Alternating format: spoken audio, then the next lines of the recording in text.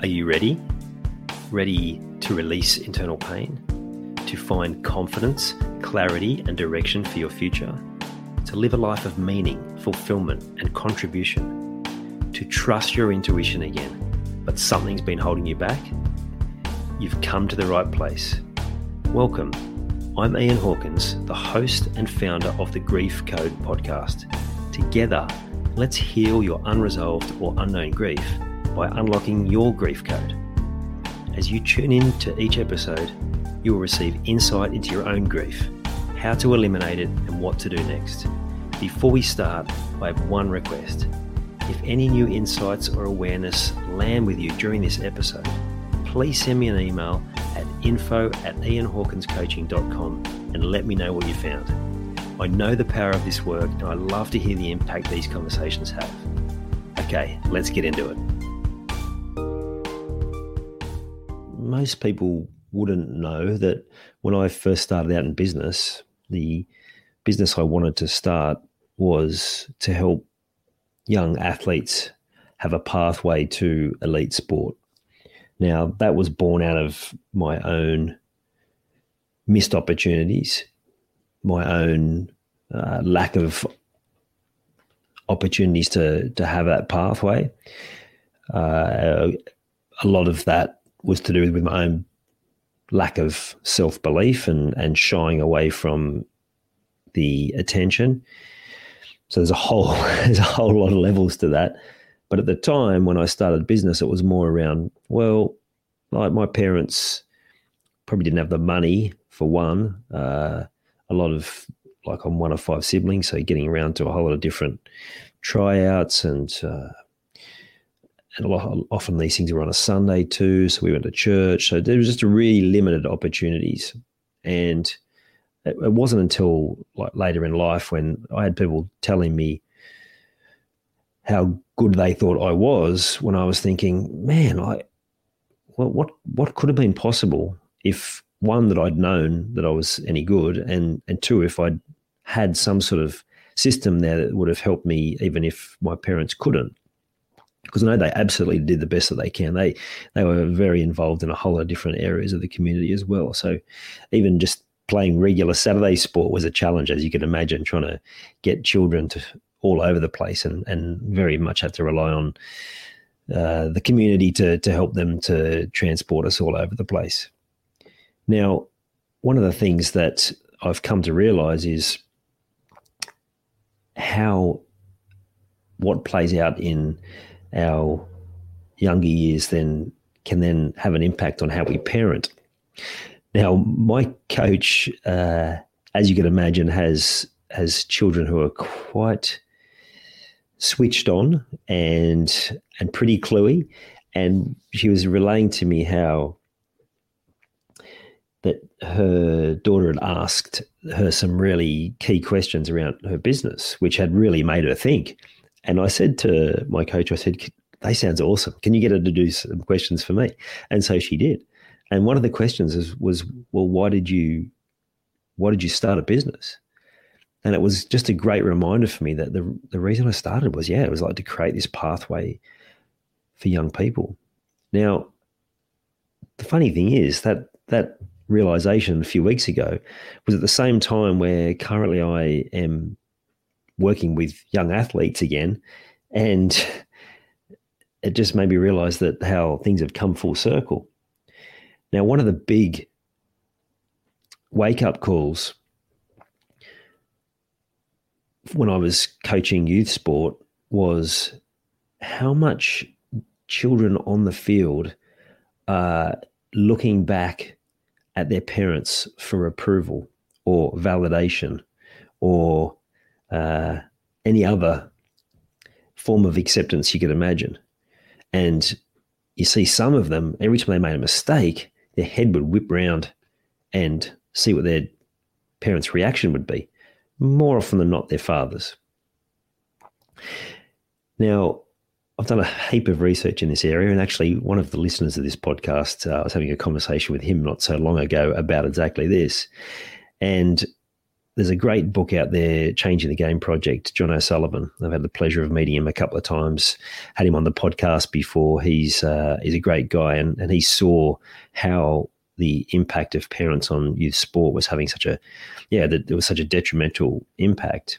And he was, outlining in this book and in a lot of the work that he does, some of the basic strategies you can use to make sure that your children know that, like, no matter what, that it's not about the performance. It's not about whether they're making mistakes. It's a simple line at the end of a game of, I love watching you play. I just love watching you play, and just taking all that pressure off. Because if you're a parent of a child who plays sport or is a performer, and there are times where you know that they haven't done as well as they're capable of, and if you're anything like me, that's probably more often than not, because you know the level they're capable of, so you're always thinking of how they could have done it better. That's a pattern that I've worked on long and hard, but it still shows up at different times. Even if I'm not saying it, I'm thinking it. And when that's how it comes across in your language, even from as basic as the team wins, you're all excited. The team doesn't win, you don't really say a lot. They equate from a young age that win equals love and affection from parents. Loss equals no love and affection. So they're literally playing for our love, right? Which is quite scary when you think about it.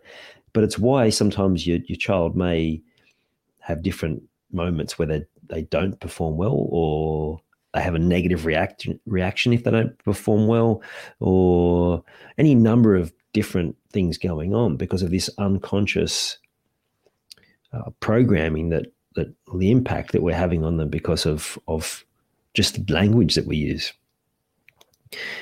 Now, one of the best things that you can do is to have that conversation with your child around helping them to see that, look, no matter what the result is, I'm super proud of you, and that you should be super proud of yourself, and that as long as you're focusing on the areas you can control, and for most physical sports, it's the effort they put in. Are they listening to the coach, and are they acting on that advice from the coach? Are they controlling their role and not worrying about teammates and all these other external things that they can't control? So that you can just take all the pressure off them and allow them to perform with freedom. Now, I say all of this knowing that I don't get it 100% right all of the time.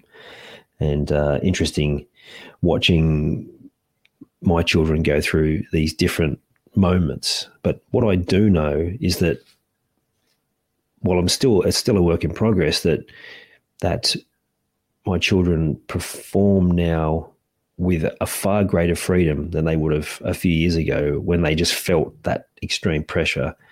Before I'd learn all of these different things, feeling that pressure to need to be enough, to need to, literally playing for their parents' love. Crazy, right? And I guess the question you might be asking is, well, what do I do about this? What else can I do to help them just to realize that they are more than enough just how they are, and that if we can take that pressure off performance, whether it's school, sport, drama, arts, whatever it is that they love to do. And the first place to start, as I'm sure you've heard me say many times before, is with ourselves. Where are we still pushing ourselves to achieve, to win, being super competitive? Because part of our unconscious is searching for that approval from a parent. How often do you find yourself pushing yourself to unrealistic expectations and then coming down on yourself when you don't? Because that's how it plays out. And you feel like you're not winning, that you're not good enough, and that you should be doing better. And when you can start changing that pattern, realizing that You're not responsible for how anyone else feels. You're not responsible to you don't have to win to get love from anyone. You don't have to win to feel like you're enough of a person, to feel like, that you have value. You don't have to keep pushing yourself.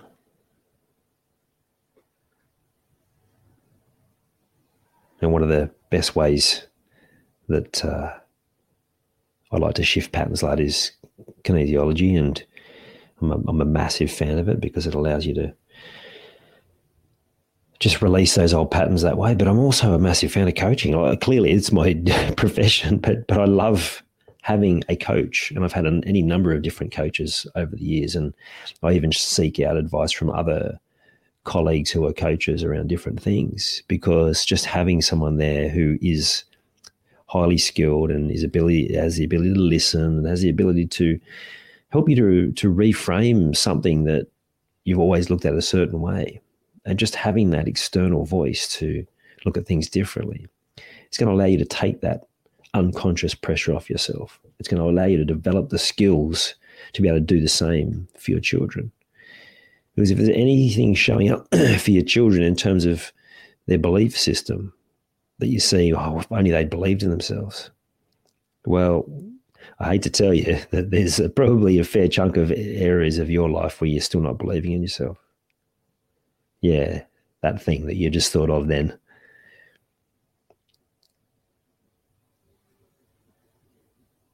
One of the simple ways to start reframing is starting to think about what were the lessons or experiences you had.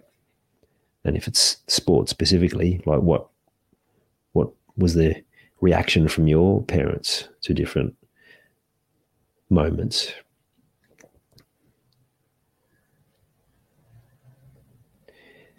And then rewriting your future. Take pen to paper. This is how it played out in the past. Burn the bit of paper if it helps, and then rewrite it.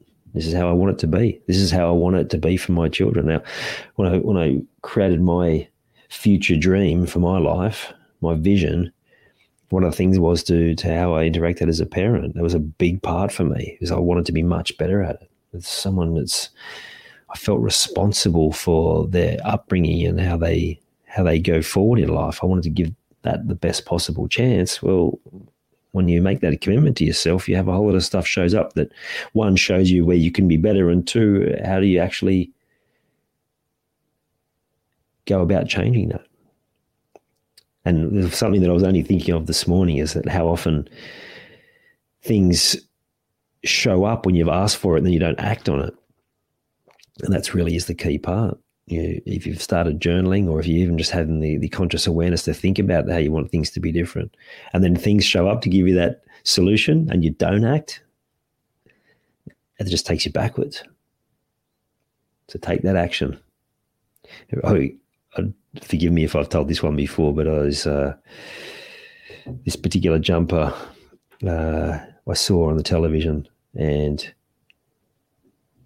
actually, I'm pretty sure I told this last week, but I'll tell it again anyway for those who weren't listening to that one. And then thinking, God, I'd love to have a jumper like that. And then I turn up in the shops and there's one nearly identical. And then I look at the price and I go, oh, that's pretty steep for a jumper. I don't think I'll bother. And then walking away and realizing that, hang on, I've just asked for something. Here it is. It's shown up, and I'm not accepting it. I'm not unconditionally receiving.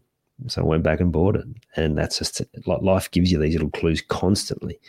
It can literally be happening like all day, every day, in any given moment, like daily, on the hour, whatever it is, like where you just realize that something's shown up that's given you exactly what you asked for, either a solution or just something to give you awareness on something that might need to be changed.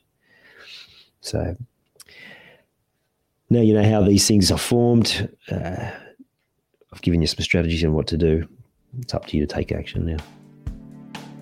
I hope you enjoyed this episode of the Grief Code podcast. Thank you so much for listening. Please share it with a friend or family member that that you know would benefit from hearing it too. If you are truly ready to heal your unresolved or unknown grief, let's chat. Email me at info@ianhawkinscoaching.com. You can also stay connected with me by joining the Grief Code community at ianhawkinscoaching.com/the Grief Code. And remember, so that I can help even more people to heal, please subscribe and leave a review on your favorite podcast platform.